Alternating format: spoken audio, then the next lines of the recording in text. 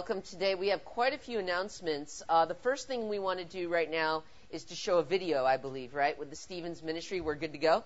All right, so we're going to go ahead and showcase to you guys a video from the Stevens Ministry, and that is a ministry that we not only sent representatives to get trained with, but we also want to implement in the next couple of weeks. So if this is something that you're interested, I'm sure that you can find an announcement in your bulletin. It's the second from the bottom, and that you can contact the website, the emails, on the bottom of that announcement to be able to participate as a minister. So we'll go ahead and show that video right now.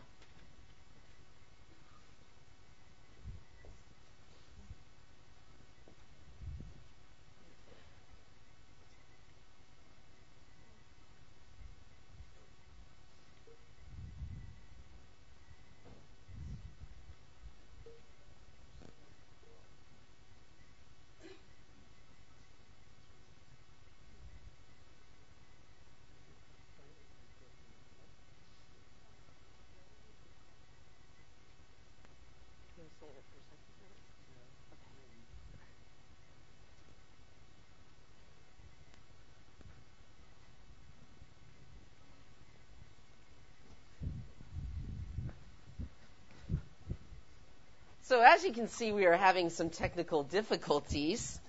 But in spite of those technical difficulties, Stanley gave a wonderful presentation yesterday on the Stevens Ministry. So can you come on up and we'll turn on this microphone and you can give us a brief on Stevens Ministry. Come on, Stanley, you're better than the video.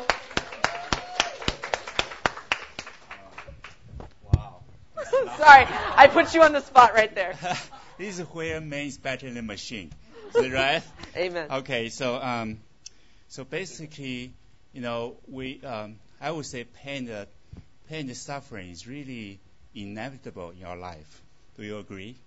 We all go through some difficult times, and this is the ministry that we bring people to cross to experience God's love and healing and care, so that they can become whole again. And caring is not easy thing. For example, do you know how to listen very effectively? And do you know how to tune in to people's emotion, feelings? And how to deal with some difficult situation like people in grief or people depressed or even have some suicidal thoughts? Those are difficult situations. So we want people to well trained, equipped, so able to bring God's love to people.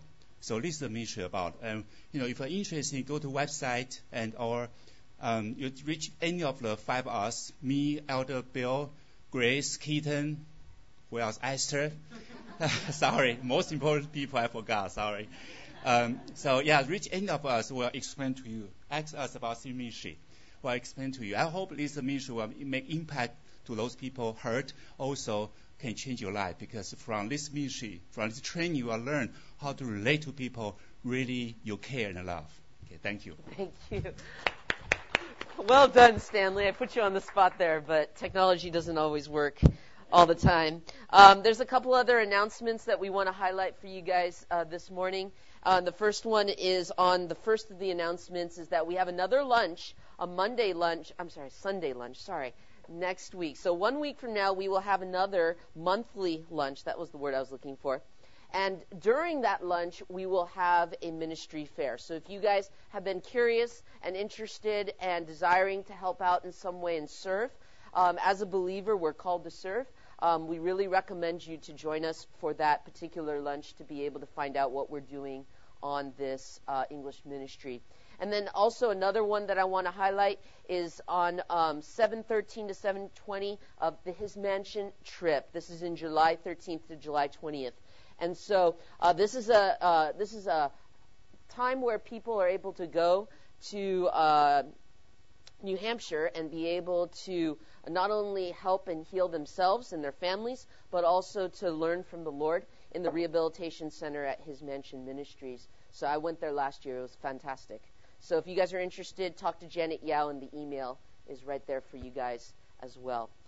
We're going to go right into the message. The PowerPoint, we good with the PowerPoint? Yes. Okay. If not, don't worry. Go ahead and join me, if you may, to Ephesians chapter 4. Please grab your Bibles. If you need a Bible, please let us know. We'd love to get you a Bible right now.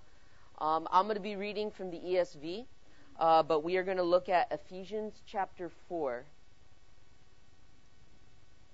verses 1 to 6. Ephesians chapter 4, verses 1 to 6.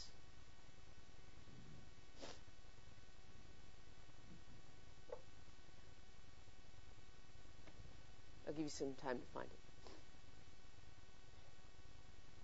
Verse 1.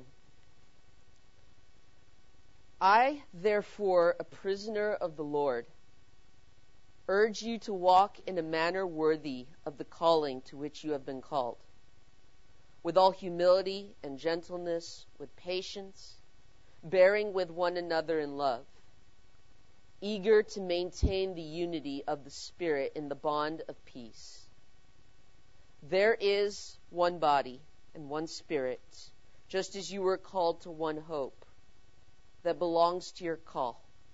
One Lord, one faith, one baptism, one God and Father of all, who is over all, through all, and in all. Could you take the next slide?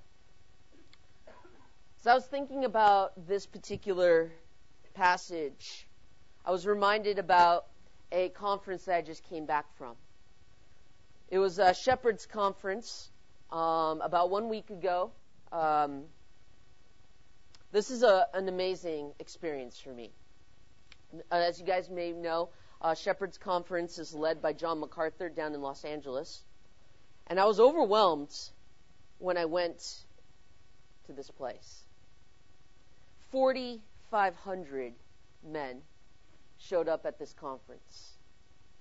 All of these men were pastors and leaders and elders and deacons of their churches. And to be in this conference with so many men, I was overwhelmed when I heard them hear and sing worship songs like Be Thou My Vision and How Great Is Our God. Most of these songs didn't need any music, and you were just overwhelmed and moved by what they said. And then the preachers and the pastors began to preach to us pastors. And while they were doing that, I was reminded about my call.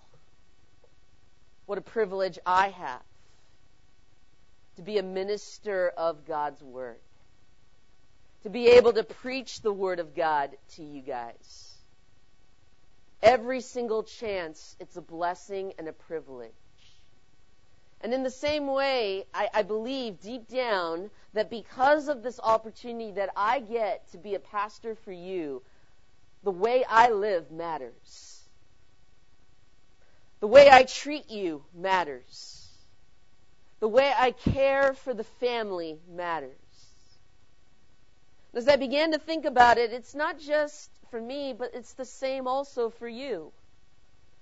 That you being a believer in Jesus, you being a Christian, for God to choose you, predestine you to be part of the family, for Him to send His Son to redeem you, to justify you, to die for you, for the Holy Spirit to come in and to cause you and seal you to be part of His family permanently because of all the work that God has done in your life.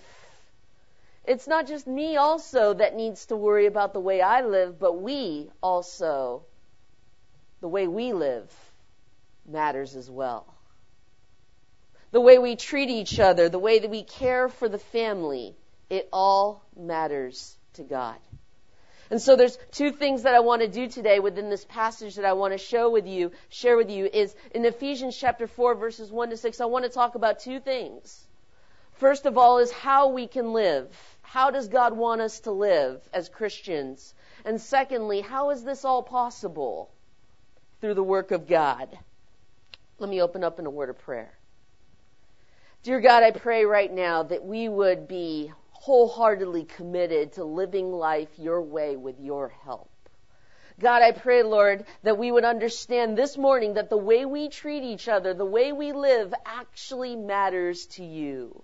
From all that you have done, both the Father, the Son, and the Holy Spirit, how could we not miss out on this opportunity to live life the way you wish? God, give us the strength and give us the reason.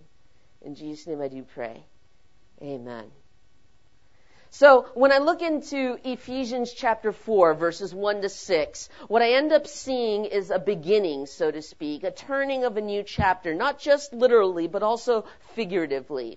If you look at the book of Ephesians, you will notice that in chapters 1, 2, and 3, what we've already covered, Paul kind of unpacks his theology, how it is that we are chosen, how it is that we are saved. He kind of goes into the nuts and bolts of how he took both Jew and Gentile together and brought them underneath one body in one church. And this magnificent demonstration of his power is now transitioned in chapter 4, verse 1 into the application of the theology that he has done so well in demonstrating in the first 3 chapters. So to speak, we've hit a halfway point in the book. From this point forward, in chapter 4 into the remainder to chapter 6, we'll begin to see what does it look like? How does God want me to live? How do I apply all that I've learned in the first 3 chapters into what I need to do? And so he starts off Ephesians chapter 4, verse 1, which is a command that will carry us through the remainder of the book. And this is not an option, but it is a command for every believer, regardless if they're serving, regardless if they're a pastor. This is what Paul is challenging and commanding for us to do. So join with me, if you may, in Ephesians chapter 4, verse 1. Verse 1 is where we'll start. He begins by saying this: I, therefore, Paul speaking, a prisoner for the Lord, urge you to walk in a manner worthy of the calling which you have been called. Paul is saying at the very beginning of this chapter, how you live matters to him, matters to God. And so what he chooses to do in verses 2 and 3 is describe how it is that we are to live. There are 5 ways in which we are to live. He starts out with the first of the 5 ways in verse 2. And he tells us that the first thing that we ought to do is be humble. You can write that down in your notes. Be humble. And we're going to go through these 5 points in the first point of the sermon.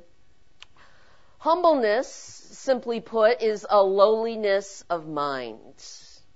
It can be looked at in 2 ways. Number 1, you either have a warning against false humility, this belief that you're nothing, the belief that you are absolutely a worm. And it's also a warning against believing that you're at the center of the world, that everybody and everything revolves around you. If you were to ask me, Yuji, what do you think you struggle with the most? I would probably side with the first of the 2. In my mind, I struggle with this idea of false humility. And it's kind of showing in the way that I constantly want to try to prove myself with what I do.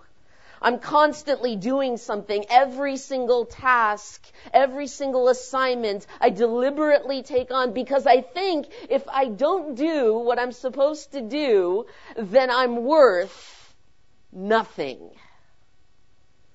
It's a very dangerous situation that I realized in this verse for myself.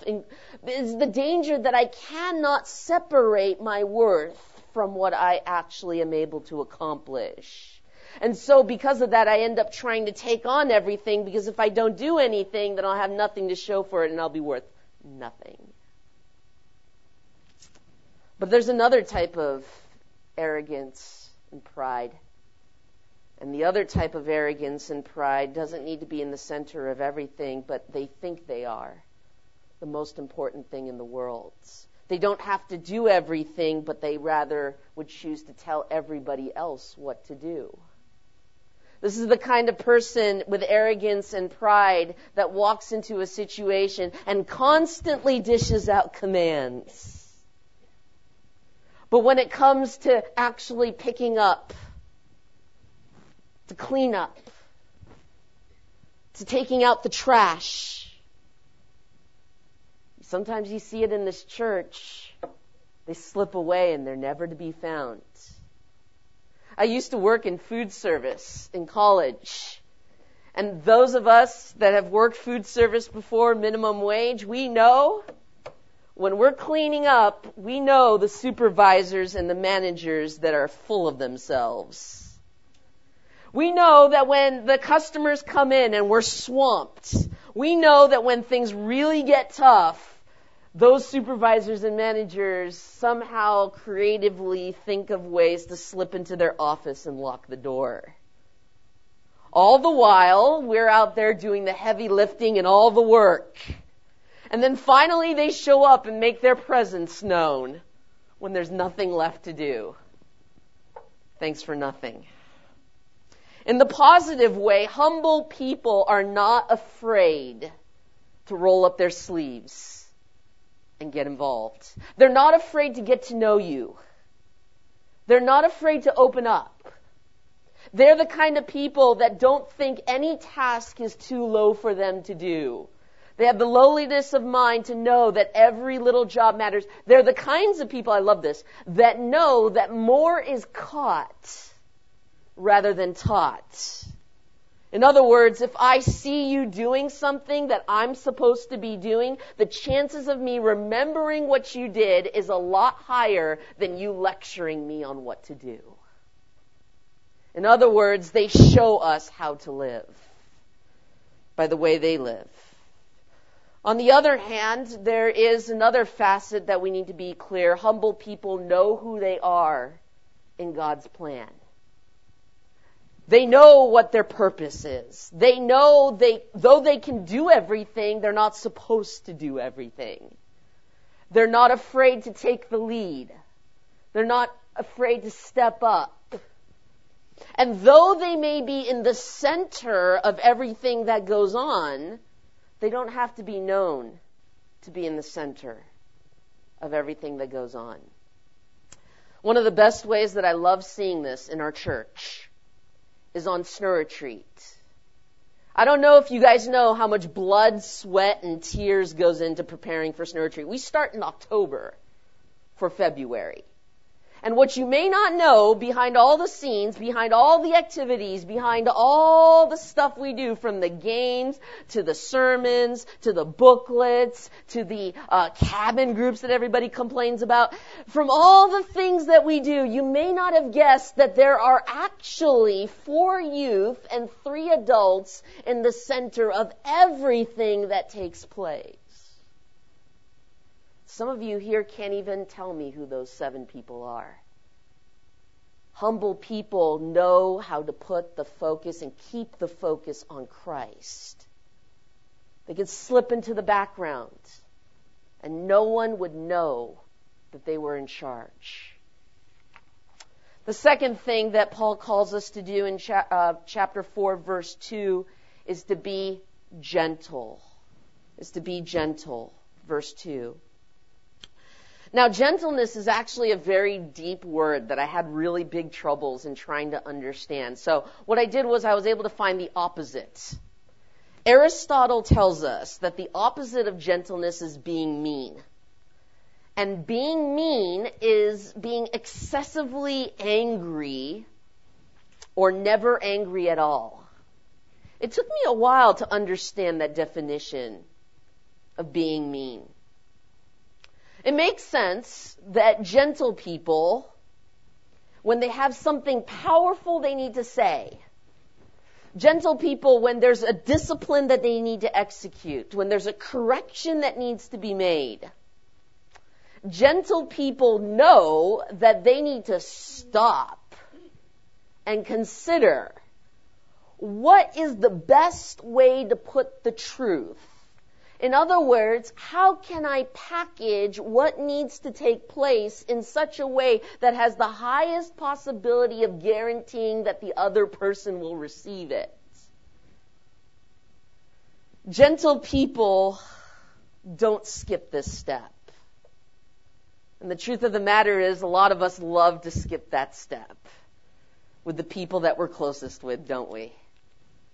We love to give them the cold, hard truth. We often say this phrase, let me be blunt with you. Let me be honest. And normally what follows right after we say something like that tends to be more hurtful and harmful than helpful. The truth of the matter is that sometimes it does more harm than good to not be gentle. Does that mean, though, then, that we cannot say anything that hurts people? Does that mean that we can't give people the cold, hard truth if we know it's going to cut into them or hurt them? Jesus didn't take it that way, to be honest, right? Jesus was someone who was not gentle with his words. He was someone that would challenge someone by calling them Peter, Satan. He called Pharisees a brood of vipers and whitewashed tombs of death. But every single thing that he said and the way he said it was under careful consideration. You see, I like the way that Aristotle ends his definition of being mean. I believe that one of the last things he said was very truthful. One of the meanest things you could do was never to get angry at all. It is very unloving. It is very unkind. It is not gentle for you to be silent with the truth. It's also very dangerous to let people figure it out for themselves. For you to not speak and for you to not help is a very unkind thing to do. And oftentimes it can be considered as revenge. I'll let them figure it out. I'm just going to sit here and be quiet. And I struggle with that. Because a lot of times when I say something, the only time I say it was when it's oftentimes too late. We're not just supposed to be humble. We're not just supposed to be gentle, but we are also supposed to be patient. We're supposed to be patient. Patience is a little bit easier. It means to endure the most difficult circumstances without abandoning hope. I love the way that one author put it. He says it's like if somebody lives in a besieged city and the enemies are at the gates. The peasant in the city will go and plant turnips in the courtyard, waiting for them to be ripened to be enjoyed before the city falls. Patience means that you are willing to endure the difficulty because you know that God has something special prepared and planned. The best way I saw this in my ministry here at this church is during VGM, during the first trip we had at VGM. We, as leaders, were walking the hallways of the school that we were sleeping in at the time. And then one of our members came up to us and said, Yuji, I have a serious problem with one of our members. Conflict is not uncommon during VGM trips. And they were like, I really, really have a problem with this person. And this is what I want to do. And he started to share every single thing that he was going to do about the situation. And then he said, but, and this is where it gets good, I'm going to sleep on this. I'm going to wait 12 hours before I do anything that I talked about. I'm going to pray to God that maybe He has something that He wants to do in this situation. And so he delayed the situation for the sake of having the time to consider how to deal with the situation.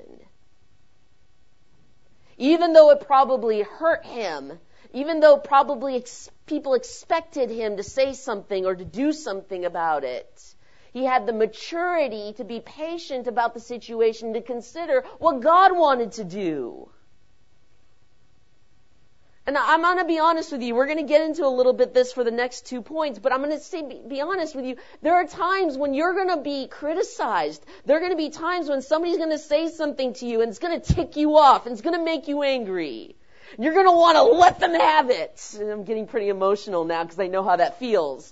And you're going to want to say something slick and hurtful and wrong. And as much as you want to rise up and have the perfect answer immediately for every single situation, take a moment. Be patient. Pause. Even when I come up to you, asking you to serve in Sunday school, or snow retreat, or to be a discipler, or to be a counselor, and I go up to you and I ask you to be volunteering in our ministry at Ministry Fair next week. Pause. Pray. Consider. Most things, believe me, I'm telling you this from bitter experience, most things do not need to be answered in haste. Most things can wait. A lot of things don't need to be rushed. And if it's a person who's rushing you to make a decision, they probably have issues. Be patient. Pray about it. Consider it. Think about it before you say something you need to apologize for. Before you make a decision that you need to back out of. Take your time. Do it right. And I'm not good at that. We're not just supposed to be humble. We're not just supposed to be gentle. We're not just supposed to be patient. They say, though, that in ministry you need two things. A soft heart and a thick skin. I want to say I have a soft heart. I want to say that. I really struggle with a thick skin. The fourth thing that Paul tells us to do is to bear with one another in love. To bear with one another in love. I love this Peanuts cartoon right there. Just something fun. I am telling you from experience. This one is coming straight from the heart. People hurt you. They hurt you with their words. They may not physically hurt you, but they hurt you with their words all the time.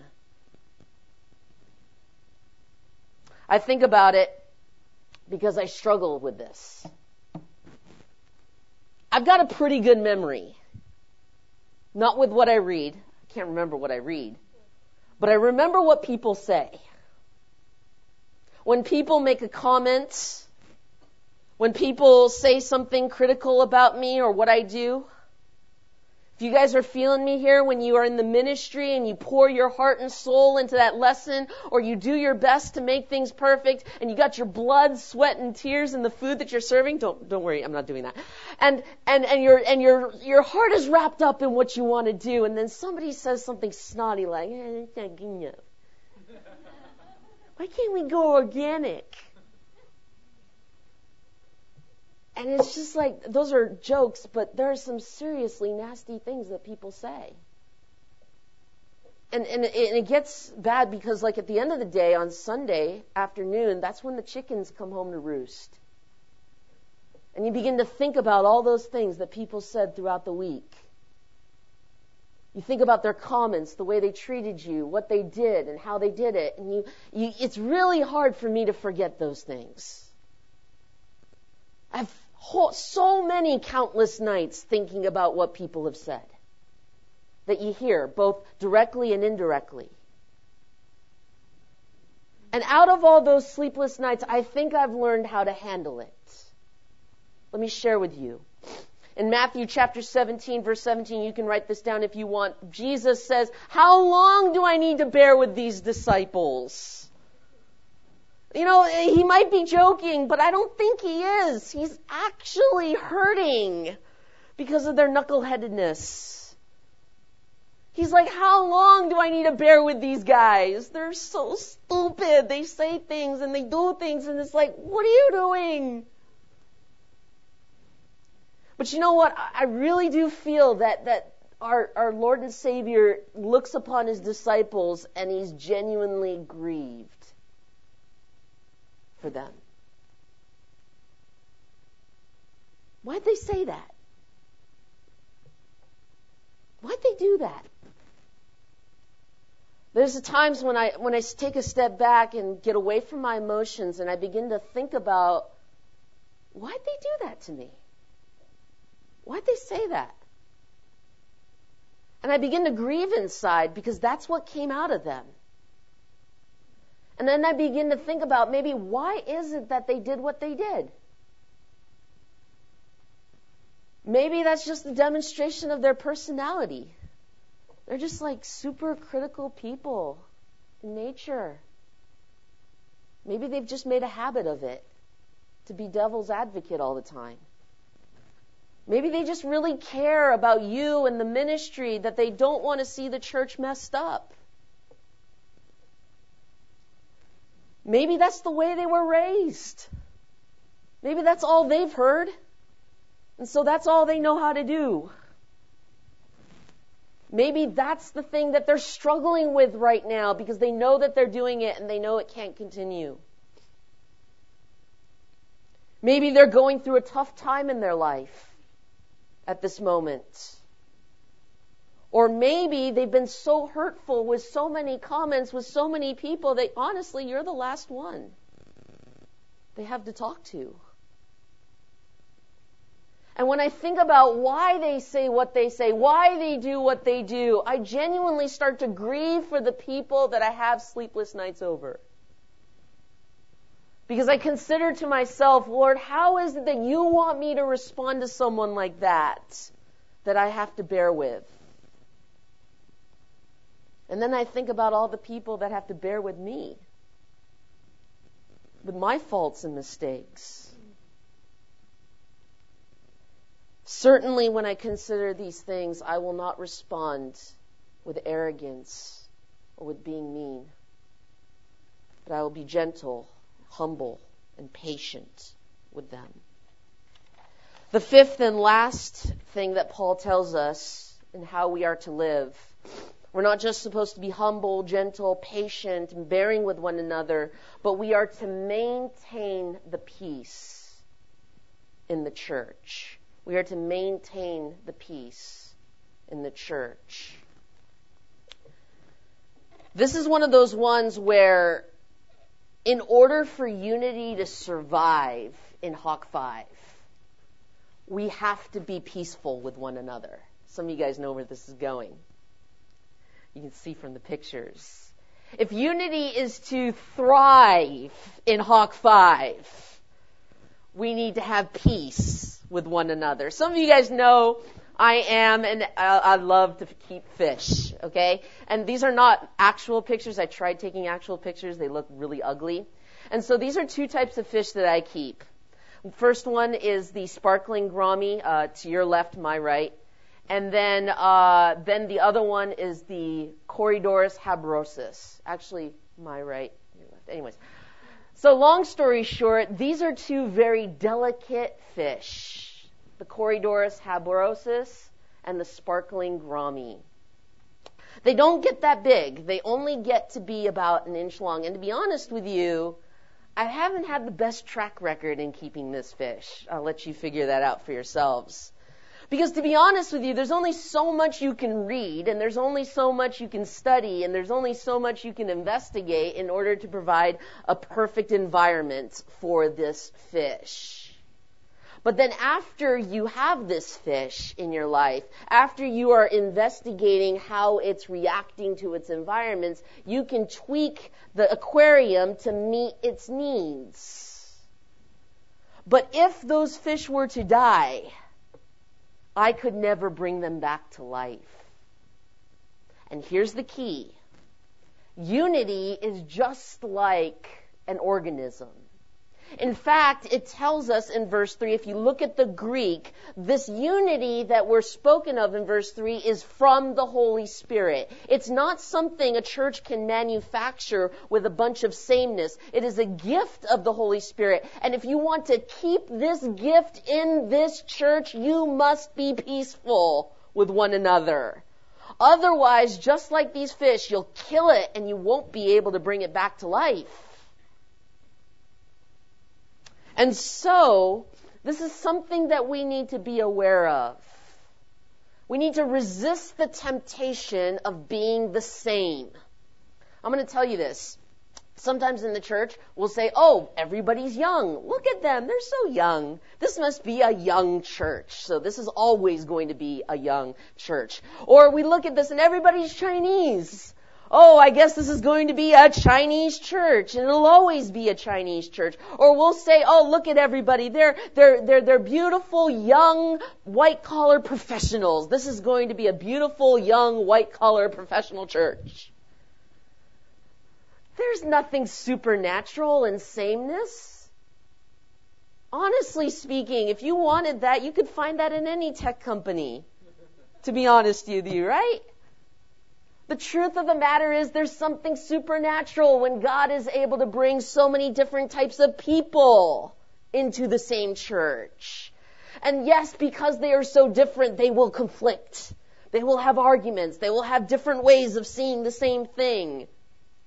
But then if we ourselves, as brothers and sisters in Christ, don't maintain the unity, if we ourselves don't be reconciled with one another, both individually and corporately, then the Holy Spirit's unity is going to vanish.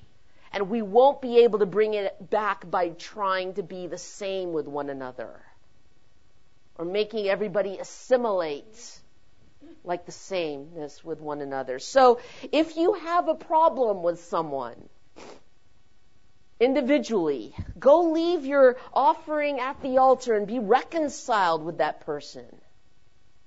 If you know that your age group or your friend group or your fellowship has a problem with another age group, fellowship, or friend group, then go be reconciled with that group. If you know that you have 10% of the argument to apologize for, and they're wrong for 90% of it, go take your 10% and be reconciled, even though they might have 90% of the problem to apologize for.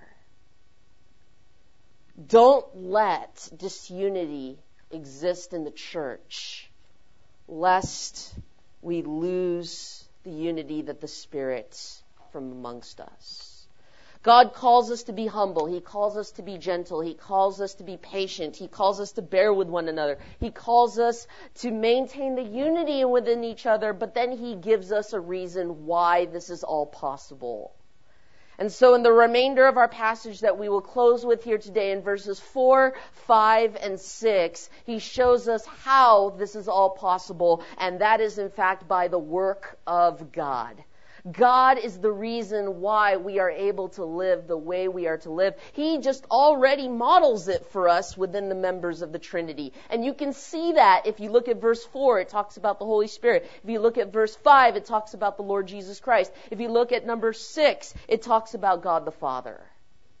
And so in verse 4, he talks about the Holy Spirit, that we have one body, one Spirit, and one hope. We can go to the next slide. I really, really love the way that this works together, because with the Holy Spirit, we have one body. You and I are very different from each other. And I like to use this illustration of threads. Every single one of us is a little different. We've got a different way of working with each other. But what happens is that as one body, we come together under Christ. And it's the Holy Spirit that is taking us like pieces of thread and then knitting us together into one piece of cloth. The Holy Spirit is bringing the unity into the body, and so we are being knit together, all together, into one piece of cloth. Now, that one piece of cloth is able to have some sort of momentum. It is able to have some sort of purpose. And so that is the one hope that the Holy Spirit is able to give us. That's the guy that was, planting the turnips. He was always hopeful that he would be able to enjoy them before the city fell. In the same way, the Holy Spirit reminds us of our future hope. The Holy Spirit knows you're not finished yet as a church. You want to become something in the future. And in order to get you to that place that He wants you to be, you need to be knit together as strands of thread, like a sail. And then when the Holy Spirit blows and the wind blows, you are so tightly knit together that you guys move together towards the hope of the future calling that God has prepared for you to do. But guess what? There's more. If you decide to take those threads and dismantle them, if they start to break, if the sails get tattered and the wind is able to blow, then guess what? You're going to be left behind as a church. Satan knows that. He knows the best way to make you a dysfunctional church is by spreading conflict and disunity among every member, both individually and corporately, so that you guys don't come together to catch the Holy Spirit in what He wants to do. If we are disunified in what we do, we will never have discipleship. We will never have meaningful ministry. We will never make a lasting impact of a church if we are disunified, because the Holy Spirit will flow through us and we'll never catch the wind. We won't become what God wants us. You have to make sense about this all, because when Jesus came down to earth, what did Satan do? The first thing that he did was tempt Jesus away from the Trinity. So what do you think Satan's going to do to you when you become part of the church? He's going to tear you up from the people inside of it. And the church is going to be completely dysfunctional because we won't be able to work together on anything. And thus nothing would be accomplished. But the good news is that we have the Lord Jesus Christ to smooth over all our differences in verse 5. It says we have one Lord, one faith, and one baptism. It gives us this because Jesus was the one who came down from heaven down to earth. And when He was on this earth, completely sinless and perfect, He decided to go on a cross. You guys know the story. And when He went on that cross, when the nails were put through His wrists and the blood came out, Hebrews chapter 9 verse 22, there can be no forgiveness of sins without the shedding of blood. And if you believe that He truly did die for you that day on that cross, that there's even more than that in 1 Corinthians chapter 15, that He came back to life again on the third day. If you believe that He died for you, if you believe that He came back to life again, if you believe that your name was on His mind when He died 2,000 years ago, you are a believer in Jesus Christ, and He is the one you can put your faith in. Because of what He has done, we have hope, and that's the beautiful thing.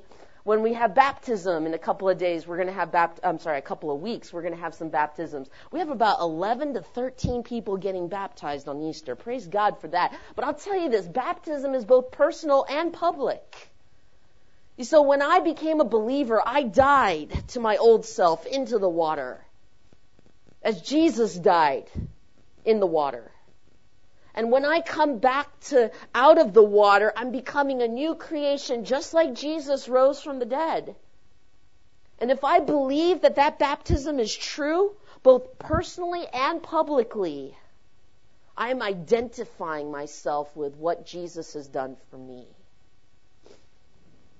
But then He doesn't end there. He finishes off in verse 6 by saying we have one God and Father of all, who is over all, through all, and in all. And so you might say after a sermon like this, well, Eugene, that's nice, but you know what? I'm just not like you, man. Man, the way I was raised was a lot different from you, man. So I don't need to listen to what you got to say, man. I'll look at you and I'll say, well, you know what? Guess what? I'm not like you either, man. I don't have to listen to what you say either, right? I was born and raised a different way. God's going to look at you and say, but you know what? You're going to start doing it my way. Because no matter where you come from, no matter how you were raised, God is over all, through all, and in all. One God has ultimate authority over all of our lives. So when He says the way you live matters, it matters. This is why Paul started the passage here today with being a prisoner for the Lord. It's like Paul is saying, I am a slave to God. I am a servant to God. I only do what He wants us to do. And so now, with lives submitted to God, we ought to live our lives in a way that pleases Him, like the way we've listed. And we'll continue to learn as we remain through the rest of the book of Ephesians. But I want to give you guys some closing challenges in application. You can turn to your notes on this one too as well. I want to challenge you guys here today, this Sunday. I want you to soften your hearts if you haven't done so already. This is kind of a soft heart, thick skin kind of application. I want to soften your hearts. I want you guys to be challenged to go beyond your age group or your fellowship and find out how they're doing. Find out their story. Find out their need, their spiritual needs, where they're at spiritually with discipleship and making disciples. Find out how they're doing. And after you go and interact with people outside of your fellowship and your age group, being careful to hear there and what they're doing, I want you to discern what God is telling you to do specifically. Be patient about it. Don't rush this. Go seek after God's guidance with this. And then after you find out what God wants you to do, I want you to stick with it. I don't want you to quit. Because to be honest with you, when you start doing what God wants you to do, people are going to say some nasty things to you. You're going to want to lose heart, as Paul says. But stay the course. Stick with it. Be strong. Get that thick skin. And then finally, the last thing I want to challenge us with here is, this is particularly applicable to us who get older, is be on guard against disunity, both individually and corporately. And if there is something that you know you need to be reconciled, purify your worship to God by handling and reconciling that situation before the next Sunday comes. Let's pray. Dear Lord, I ask and I pray to see a beautiful church, a church united under Christ, following Christ, learning from your word and being moved by the Holy Spirit. God, I pray and ask that you would bring us together as a family. Help us not to be disunified or be tattered in threads. But Lord, I ask and I pray that it would be a majestic demonstration in spite of our differences, in spite of the potential conflicts, that you would still keep us together. Lord, I pray that we wouldn't be exactly uniformed or duplicated or assimilated to a certain worldly way. But Lord, I pray, God, that we would live life the way you would want us to live it, how you want us to live it. Help us, Lord, in this room if it's been called to our attention to be reconciled with someone. Maybe there's unfinished business in this room. Maybe even there are people who have left because of the conflict we've had. Lord, help us, Lord, to bring together the body of Christ under you because of what you've done for us on the cross. In Jesus' name I do pray. Amen.